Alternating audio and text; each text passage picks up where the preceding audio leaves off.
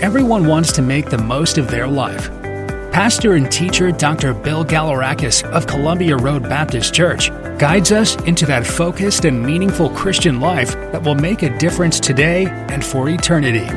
Get ready for our next episode of Changing Lives, Changing Eternities. Here's Pastor Bill.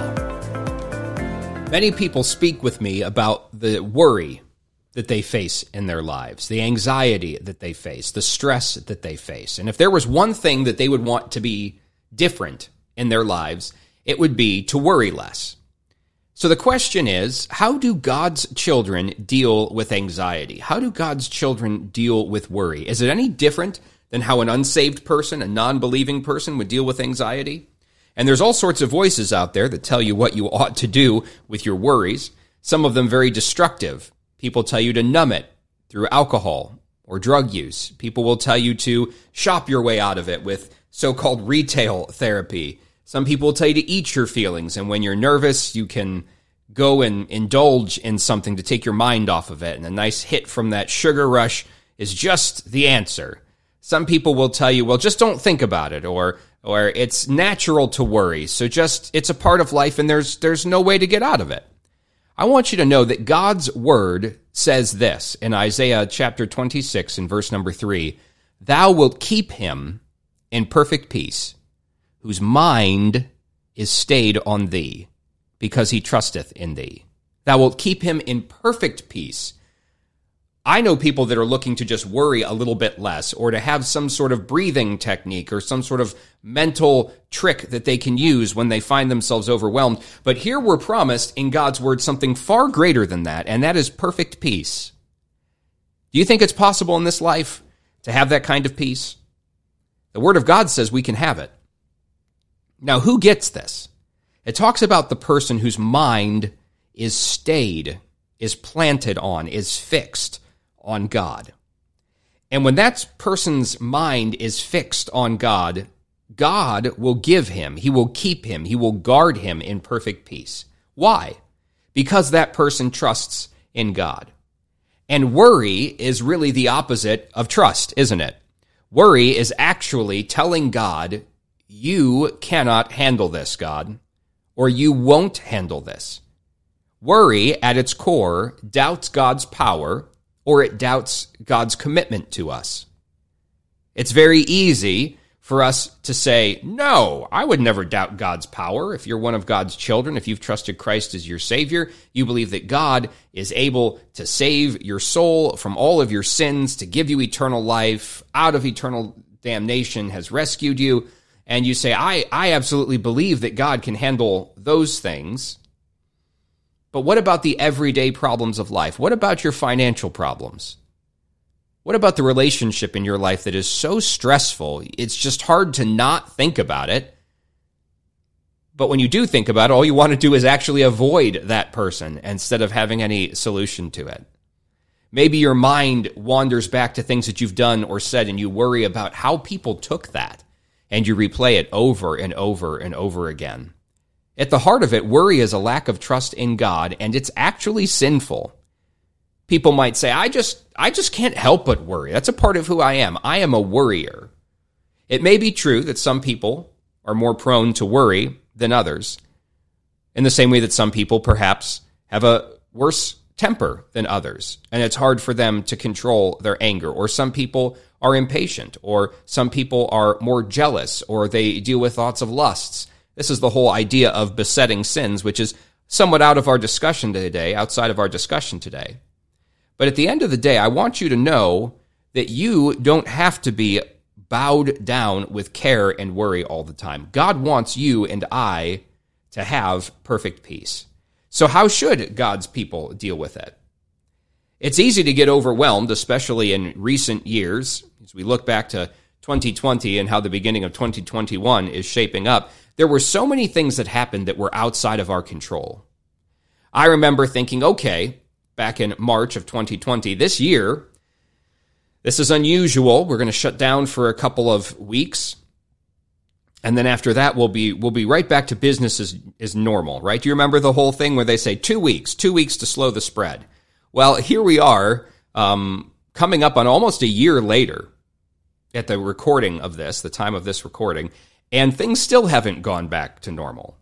And there are businesses that have gone under, and people have lost their jobs, and some people have lost their lives, and some people have gotten sick, and they've lost some of their health, maybe permanently, or at least have a long road to walk back. There's a number of people that became discouraged and quit ministry. A number of people just up and quit church. If the statistics are to be believed, about 1 in 5 people over the course of 2020 just decided to quit church and not come back. That doesn't mean that they decided to go online and just worship online instead of in person. They're just done. Is that you? Did things happen that were so out of your control and you were so worried that you just gave up on all of it? Well, maybe you've seen the picture of the circle of control and the circle of concern. The circle of control is a tiny circle, and the circle of concern is a much bigger circle that includes inside of it our circle of control. The circle of control, the things that you and I can control in life, what we can actually put our hands to and change, that is very, very small. And 2020 proved how small that is. We don't have much control over the things that happen in our lives. And it's a little bit scary to realize the things that we love the most, the people that we love the most, what's most important to us, we really have very little control over that. And this year showed us. Maybe you buried a loved one. Maybe you lost a job. Maybe your life and its course was disrupted in some way. And it was precious to you, whatever was changed and affected, but you really couldn't do anything about it. And so there are many things that are of great concern to us, that our minds go to, that we really have no control over it. So, what do you do when you realize you don't have control? What do you do when you realize that you do not have control? In that moment of helplessness, one of two things will happen. Either you'll remember God, or you'll forget God. You'll come to a place where something is precious to you, and you can't make it any better. You can't fix that person's life. You can't take away that illness. You can't restore that broken relationship. Someone that you love is hurt, or maybe even someone that you love has left your life. And there's nothing that you can earthly do to fix it. If you remember God in that moment, you can have perfect peace. But in that moment, if you forget God, you will be reduced to worry and anxiety and planning and scheming. Let me talk a little bit about what that might look like. For example, I want you to think about getting that phone call that a loved one in your life is now very ill and they're in the hospital. And the doctors don't know which way it's going to go. They don't know if recovery is around the corner or if this person is going to end up losing their life to whatever this problem is. And here you and I are, and in this day and age, we can't even go to the hospital to be with our loved ones. But you're in that moment of worry. You love that person. You want that person to recover desperately. But what can you actually do? Barring some unusual chance that you're a healthcare provider at the exact location where they're at, and they probably would not have you caring for your relative in that way anyway. Barring that, you and I probably don't have access to them physically speaking. In Philippians chapter 4, verses 6 and 7, it says, "Be careful for nothing." Not careful in the sense of watching what we do to make sure we don't make a mistake and say, oh, be careful with that, don't drop it. That's not what it's talking about. It's talking about being full of cares, weighed down with things that you care about that are heavy. This is about being anxious. And the Word of God here is instructing you and I to be anxious for nothing. Now that sounds wonderful. Thank you, Bible. I didn't know that. You say, if it was that easy, I would have just stopped worrying a long time ago. You say, thank you so much. I will now go and be careful for nothing. Thank you, Pastor Bill. Well, we know that that's what it says, but how? Here's the how. Philippians chapter 4 and verse number 6. Be careful for nothing, but in everything by prayer and supplication, with thanksgiving, let your requests be made known unto God. And the peace of God, which passeth all understanding, shall keep your hearts and minds through Christ Jesus. What's this verse talking about?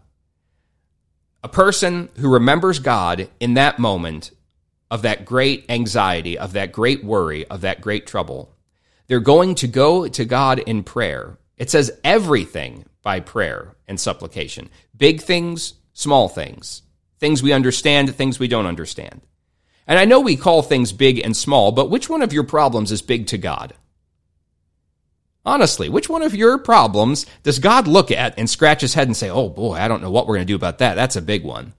There's no problem in my life and there's no problem in your life that has caught God unaware or that has put God in a position where he is unable to do his will towards it. Remember, God's will is always the best thing to pray for in any situation because everything God does, all of his will, is born out of his love and his wisdom and his holiness. He will always do right, and he will always do the very best thing. But in everything, by prayer and supplication with thanksgiving, let your requests be made known unto God. The person who hears about the tragedy or has the worry goes to God in prayer and leaves that concern with the Lord, knowing that they've asked God to care for it. What's on the other end of that? Well, after you do that, it says, the peace of God, which passeth all understanding. So a peace that is so all-encompassing, so rock-solid and steady, you don't really understand it. People would look at you, knowing that that loved one that you have is in the hospital, hanging in the balance, and they would expect you to be a wreck. They would expect you to be unmoored, unanchored, blown about, completely unstable because of the seriousness of the situation. And yet, if this peace of God was ruling in your life, they would look at you and they'd scratch their head and they'd say, how can you be so calm during this? How can you not be worried? Don't you know how serious this is? Don't you know what's going to happen if this goes sideways? They're not going to understand it if they don't know the Lord. It says that the peace of God, which passeth all understanding, shall keep your hearts and minds through Christ Jesus. To keep it, to guard it, to protect it. It will keep you from the gnawing doubt and worry that comes at us again and again. It protects us from those things because we've left it with God. Now, if we don't leave it with God, all we have is what we can do, which we've already said is nothing. We already said that this is a situation in which it is in our circle of concern, but outside of our circle of control. And so we'll be eaten up with worry and stress and anxiety. That's what happens if we forget God. But when we remember him, when we're able to commit that to God in prayer and we're able to leave that in his hands, knowing that he's going to do the best thing, we can have peace because it's truly out of our hands. I'm an anxious flyer. I fly. I realize that it's probably safer than driving my car around, statistically speaking. But when I get into a plane, it makes me uncomfortable and take off and landing, and you just look out the window and you see how high up you are, and all sorts of thoughts go through your mind. But at the end of the day, once you get into that commercial airliner and you've pulled away from the jetway, and especially once that gets into the air, you really have very little control. Everything is honestly in the hands of the pilot and the other members of the flight crew. There's nothing that you can really do in order to alter that situation. So either you're going to rest and trust that the pilot knows what he's doing, or you're going to sit there worried, upset, out of control, the whole flight, white-knuckled, gripping onto the seats, when there's honestly nothing you can do to keep that plane in the air one way or the other. Now, in our lives, it's not just some well-trained human pilot that's in charge of what's going on. It is God himself who makes no mistake, who does all things for his glory and for our good, who has promised to work all things together for good, who has shown his great commitment to you and I by sending his own son to die on the cross for us. And if he is willing to give us his own son, how shall he not give us all things else that we would need? What more can God do to prove that he's on our side? And he is truly in control. And when we remember that, and the great stresses and even the little stresses of our lives, we can have peace and not be run and owned by our worry. I want you to know that anxiety, worry, those are things that I personally struggle with. There's a number of things in the Christian life that by God's grace, They don't regularly bother me, but there are other things that do. And one of them is worry. I want to be in control. I want to know what's going to happen next. And I am not in control, and I don't get to know what happens next. The good news is God is in control, and he does know what's going to happen next, and I can trust him. But if I get my eyes off of him, even for a little while, if I start to doubt his character, if I can't trust him through it, I will become anxious. And I'll start to think about how I can solve the problem and what I can do to change things. And oftentimes, all I do is make it worse when I try and do it in my own strength, instead of trusting God. I make a mess of things. Maybe you've been there. Maybe you've made a mess of things when you're anxious. I understand that there's therapy that people can go through, and there's been great value in that. I've been through some of those processes myself. There's medicine that people take, and it's been very helpful. And I'm not against that at all. But I want you to know that God's people have a whole different foundation for why they have peace. It's not because we numb ourselves to the things that are around us. It's not because we block them out. It's not because we tell ourselves things that are not true. It's because we can look at the world as bad as it might seem and as terrible as things are and know that God is still in control. And not just in control, but is committed to us. One of my teachers says that God loves us too much to be reckless with our lives. I think what he said was that God is too wise to be mistaken, and he loves us too much to be reckless with our lives. Do you believe that? Do you believe that? If you don't believe that, I want to point you back to the cross where Jesus Christ died for our sins, and to the empty tomb where he rose again from the grave. If you ever wonder if God is really for you, and if he'll really do the things that he's promised he'll do for you, when you start to doubt his character, look at what he's done for you. King David was in a very discouraging place in his life. He had been promised great things by God, but his life had been hardships. He'd done the right things.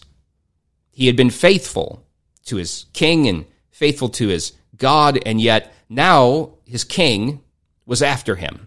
And David was being treated like a criminal, and people were complaining at him, those that had followed him, and he encouraged himself in the Lord. What is that? It's remembering God and all that he's done, and to rehearse that in your mind. If you read through the book of Psalms in the Old Testament, you'll notice that time and time again, there's a pattern seen where the psalmist is crying out to God and is in worry and is just perplexed because it seems like the wicked man is winning, and it seems like God is angry with him, and he worries that he's going to go under. He's going down into the pit. You ever been there?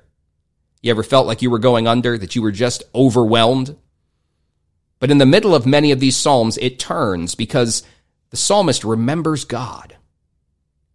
And now the situation hasn't necessarily changed yet, but their attitude towards the situation has changed because they know that God is going to work. This is not just some mental exercise where we tell ourselves happy little truths that aren't real. This is resting in the reality that God is in control. Our circle of control is tiny, and our circle of concern is big, but God's circle of control has no limits and no bounds, and he can and is working for your good and for his glory. So, back to the promise in Isaiah chapter 26 and verse 3. Thou wilt keep him in perfect peace, whose mind is stayed on thee, because he trusteth in thee. How do we get our mind stayed on God to have this perfect peace? We trust in him. We rest in him. We rely on his character. We rely on his character. When you can't understand what he's doing, trust his heart. Trust his heart. Be careful for nothing, but in everything by prayer and supplication with thanksgiving, let your requests be made known unto God, and the peace of God, which passeth all understanding, shall keep your hearts and minds through Christ Jesus. If you don't have a prayer life, I don't blame you for being nervous. I don't blame you for being anxious or for being worried. But I want you to know, Christian, you have access to the throne of God in prayer through Jesus Christ himself. We can now come boldly before God's throne in prayer. We don't have to sneak in there and beg just some little blessing from God every once in a while. We have been invited in, and our high priest, the Lord Jesus, our intermediary on our behalf, the one who argues our case before God, we have full access. And so I want to encourage you to give yourself, in those moments of anxiety, to give yourself over to God and His great control, His great concern and commitment for you, trusting that He's working in these things, so that when you are out of control, a situation is out of control, you'll remember God, and in that moment, you'll have perfect peace.